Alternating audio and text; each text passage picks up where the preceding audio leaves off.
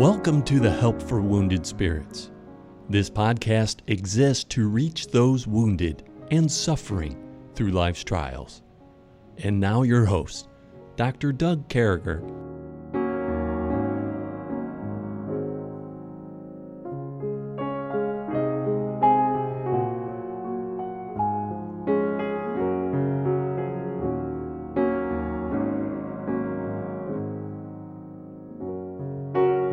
Great to be back with you, folks. So we continue on with the fruit of the Spirit, and as we've been continuing on, we've been using that particular fruit as the word of the day. We're honored, just greatly honored that you take the time to allow this broadcast to come across your airwaves, and we've been honored that Pastor Tony Miller's been with us to finish up the fruit of the Spirit. And good morning, Pastor Miller. How are you? I'm doing well right now, and I thank the Lord for the strength He gives me for being about 3/4 of a century. I'm doing well. I have reason to be thankful to the Lord. And I'll tell you, folks, and Pastor's not soliciting this in any way. I always tell you how Pastor Miller is among my favorite pastors for my entire life, and just a great guy, a godly guy. He practices over and over again, and earlier on in his life, he practiced what he preached. He served God for many years as a Bible college dean, as our pastor for many years, just decades of great service. And, you know, sometimes, Pastor, it's a good thing to be 3/4 of a century old, and especially when you're opening up the Word of God and you know that. And all those years you've been opening the Word of God, all those years you've been studying. You talk about getting yourself right at the end of high school, getting saved earlier on. And so for the best part of 50-something years, you've been serving God. I'm thankful for that. And it's a rare thing, folks, that I go somewhere and I'll say, do you guys know Pastor Tony Miller? And people who know him always perk up and say, I know Pastor Miller. He was good to me. I had one guy tell me, I met Pastor Miller coming into town on my way at a gas station on my way to Bible college. He just walked over and asked me if I was all right.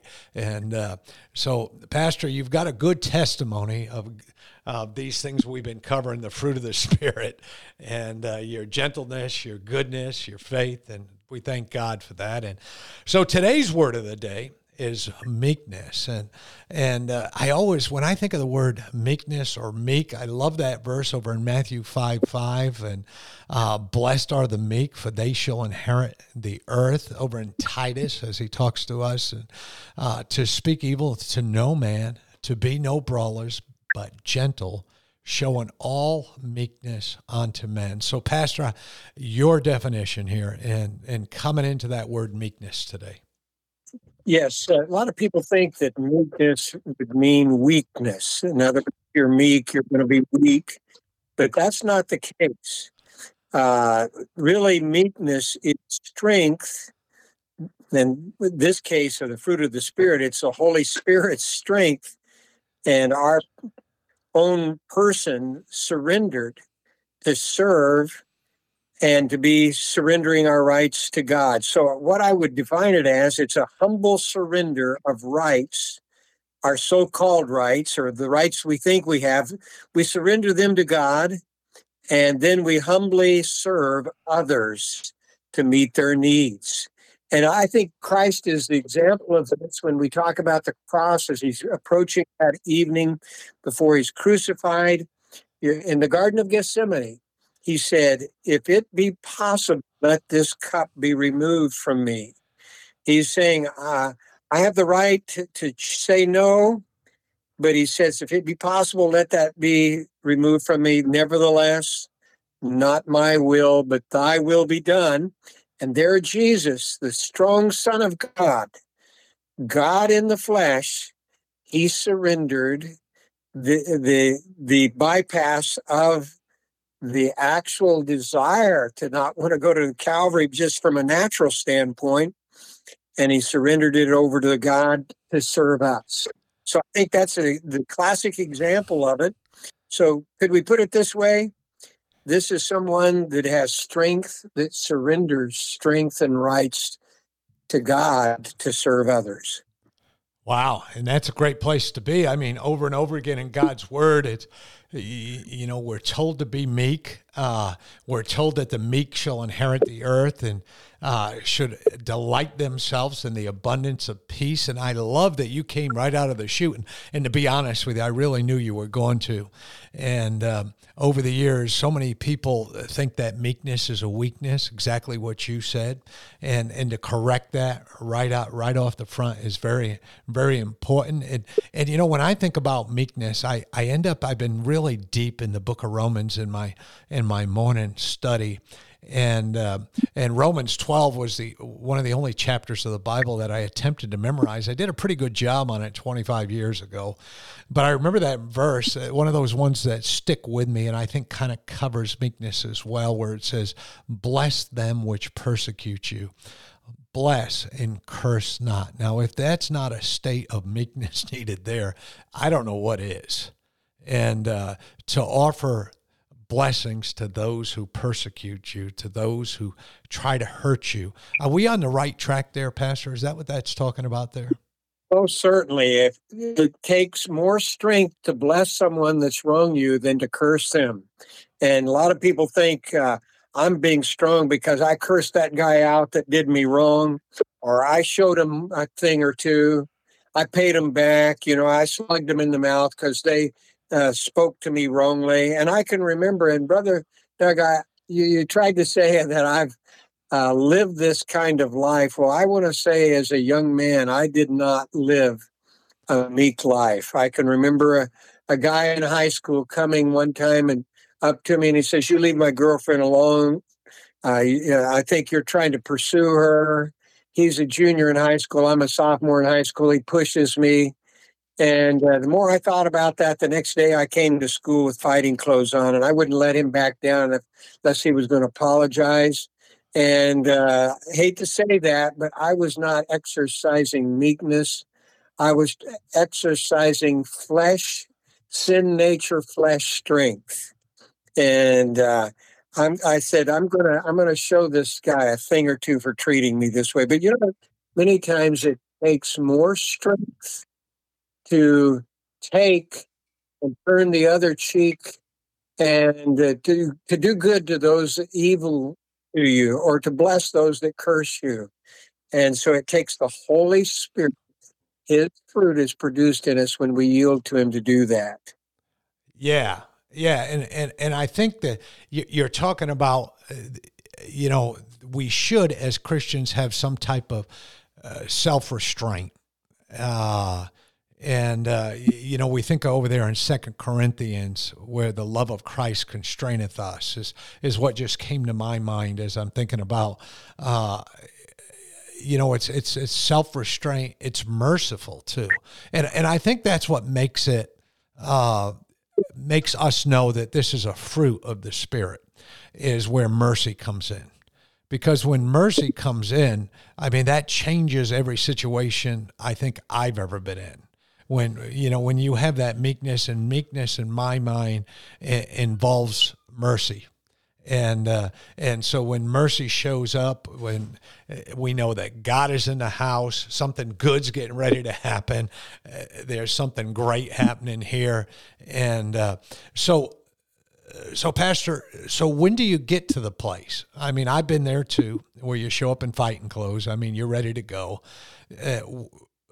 What brought you to that place? What's the time frame or the thing you can point to where it all changed and meekness showed up, that self-restraint, that mercy? Is there something you can point to? Is there an era? Is there something you were doing different? Well, the thing that happened to me, this was whenever I was 15 that I described that situation. And I went on through high school, though I had received Christ. I was not in the Word of God. I was not in a Bible preaching church. I wasn't being discipled. I wasn't yielding to God. And so I wasn't living a spirit-filled or a spirit-controlled life. But whenever you get to a point where you surrender everything to God and say, okay, God, and that happened to me at age 19. I had tried to make myself happy for years, and I was finding myself more and more unhappy and dissatisfied and empty inside. And, you know, I read just recently the story of a man that's involved in the United States athletics, and He's had 2 marriages, 2 divorces. He's had 5 children. He achieved in 2 professional sports. He's well known throughout our country, but he tried to commit suicide. And he said, I just didn't have peace, didn't have joy. Well, until you surrender out to God's Spirit, you're not going to have joy and peace. Those are the second and third fruits of the Spirit listed in this passage. But the meekness came when I told God at age 19, after an accident that I had, God, from this day forward, I'm not going to try and make myself happy. Yeah. Forward, whatever pleases you is going to please me. So God, just show me from this day on what you want me to do. I'm going to go back home, and you show me what you want me to do. And when I started in that vein, that's when I started getting a meekness in my life.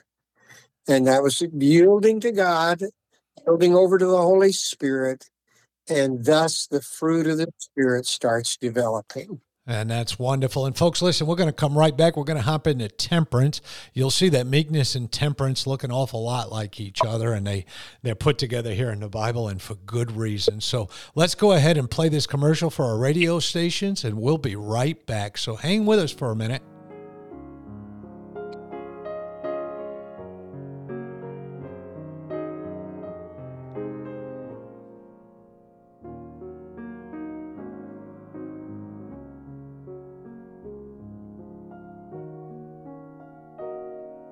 Hey, thanks for hanging with us. And just looking at the end here, Pastor, it says, but the fruit of the Spirit is love, joy, peace, long-suffering, gentleness, goodness, faith, meekness, temperance, against which there is no law. And we think of temperance, and whenever I think of temperance, again, I'm going back to that idea of emotional restraint, self-control, slow to anger, doing the godly thing, thinking of so many things in my mind where I did not display of meekness and temperance, the fruit of the Spirit, but teaching us that denying ungodliness and worldly lust, we should live soberly, righteously, and godly in this present world. And again, meekness and temperance, Pastor, against which, and we're looking at that right here in the Bible, such there is no law. So when you think of that, brother, when you think of temperance, what comes to your mind? Okay, you want to talk about temperance a little bit. I think the literal word means to grasp in hand or to control oneself. And so it had to do with someone grasping a hold of something firmly and controlling it. Well, we are to control our desires, our passions, and our appetites. And this really temperance is self-control, like you said. But for what he's saying here, the fruit of the Spirit control, me into the Spirit, acting the way I want to act, but letting him control my responses. And Jesus, he on the cross could have asked, yes, I want that sedative that you're offering me in a drink, on a sponge, on a long stick. I need it. I'm thirsty. I need a sedative, but he didn't give into that. He was going to suffer the full amount, controlling himself in order to pay for the penalty of our sin. And, Peter says to this about Jesus, he did no sin, neither was guile found in his mouth. When he was reviled, he reviled not again. When he was threatened, he threatened not back, but committed himself to him that judges righteously.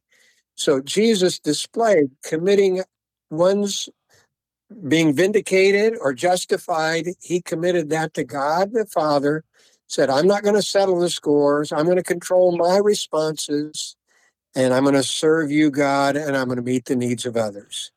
Yeah, that's great. And when I think of the word temperance too, one of the worldly things that come to my mind is, like an abstinence from alcohol, from drugs. It's the other side of just letting loose, all those different things.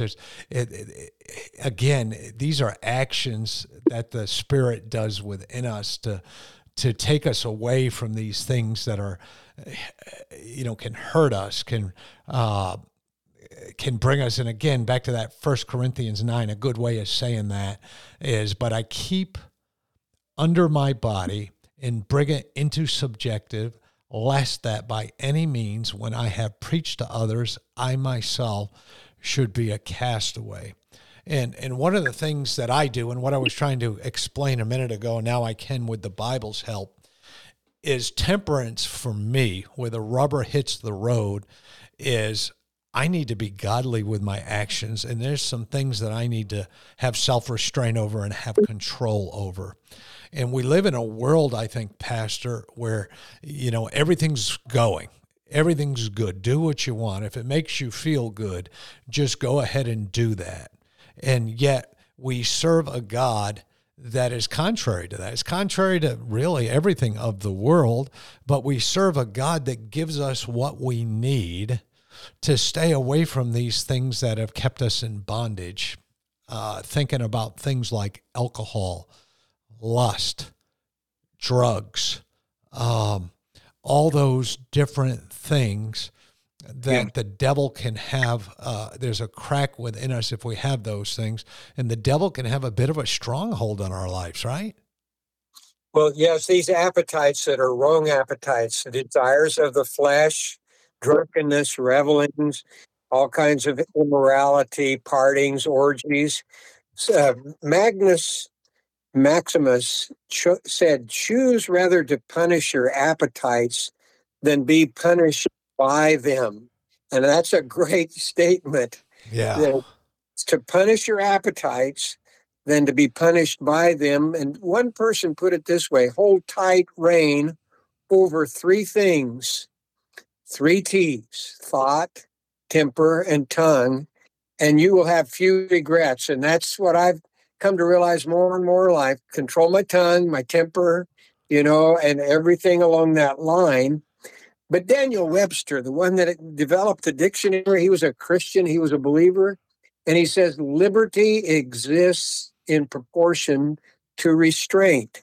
So the Holy Spirit's restraint gives us liberty. We don't become servants to sin and appetites. It's kind of like my dad. I remember him saying to me one time, we had a bag of corn chips, I think it was, and my dad said, son, if I open up one of those bags of corn chips and I eat one of them, I want to eat the whole bag. I'm with your dad. Yeah. Alter that sugar. Well, self-restraint when it comes to that is necessary. And so I would just like to say, Jesus Christ, what an example he is to us of how he responded on the cross of Calvary when he was suffering the worst trauma, the worst pain, the worst hurt, the worst experience, being separated from God. And yet, what did he do? He didn't commit any sin in his response. Spirit controlled. Yeah.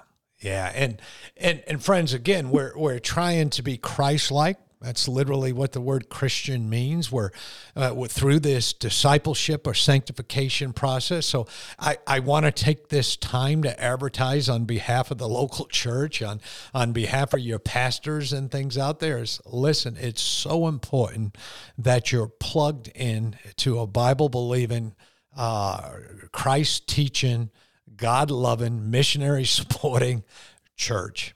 And boy, I'll tell you, Pastor Miller and I, we're the type of people who can help you find a good one. So if you drop me a note at doug@woundedspirits.com, we're gonna make a recommendation to you. So Pastor, we're talking about these appetites, and I love the T's, by the way. What a great example. I don't think God has ever wasted a good example on you, Pastor. So we try, many of us. Here's a good example. Many of us listening right now are earlier on in our Christian faith. So if I was to poll a lot of the people listening to me, I have really extremes. I have those people who are serving as missionaries around the world.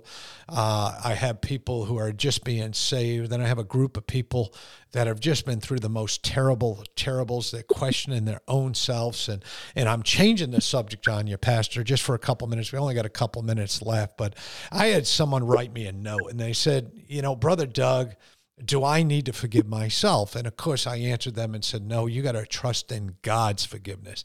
Now, can you take your half of a century into ministry in 2 minutes now and answer that person about forgiving themselves?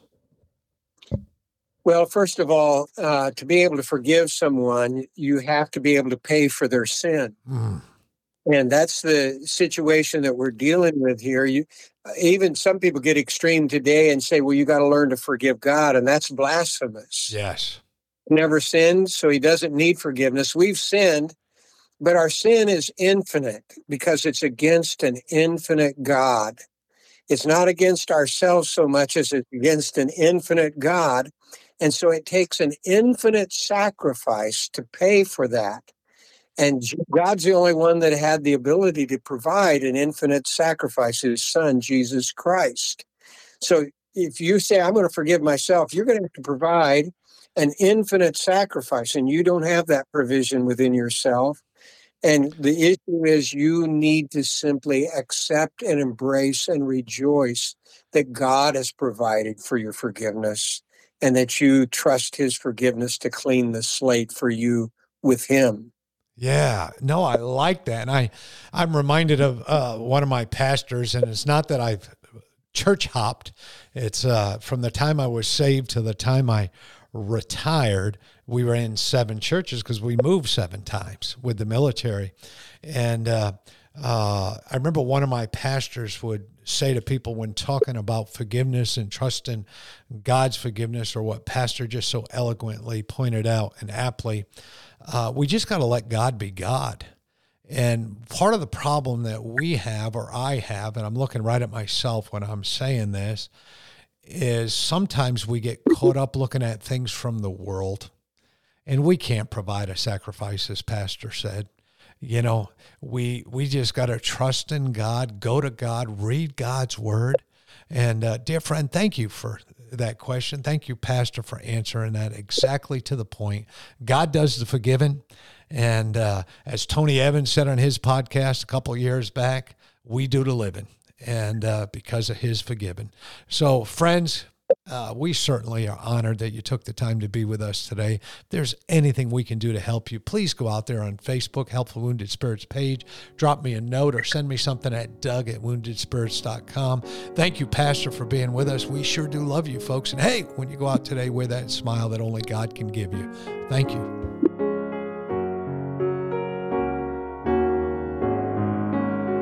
Thank you for listening to our podcast today. It is very important to all of us at Help for Wounded Spirits that you know your Lord and Savior, Jesus Christ. The Bible is very clear with a simple salvation message. You can know today. First, you're a sinner, for all have sinned and come short of the glory of God. Second, there's a price on sin, for the wages of sin is death. Third, Jesus paid that price for you. But God commendeth his love toward us, in that while we were yet sinners, Christ died for us. Lastly, you must speak it with your mouth and believe it with your heart, that if thou shalt confess with thy mouth the Lord Jesus, and shalt believe in thine heart that God hath raised him from the dead, thou shalt be saved. For with the heart man believeth unto righteousness, and with the mouth confession is made known unto salvation. Simply ask the Lord to save you in Jesus' name while believing in your heart, and he will. Please contact us if we can help you in any way. God bless you. We hope this podcast has been a blessing in your life. For helpful resources, more information, or to donate to help this vital ministry, visit us at woundedspirits.com.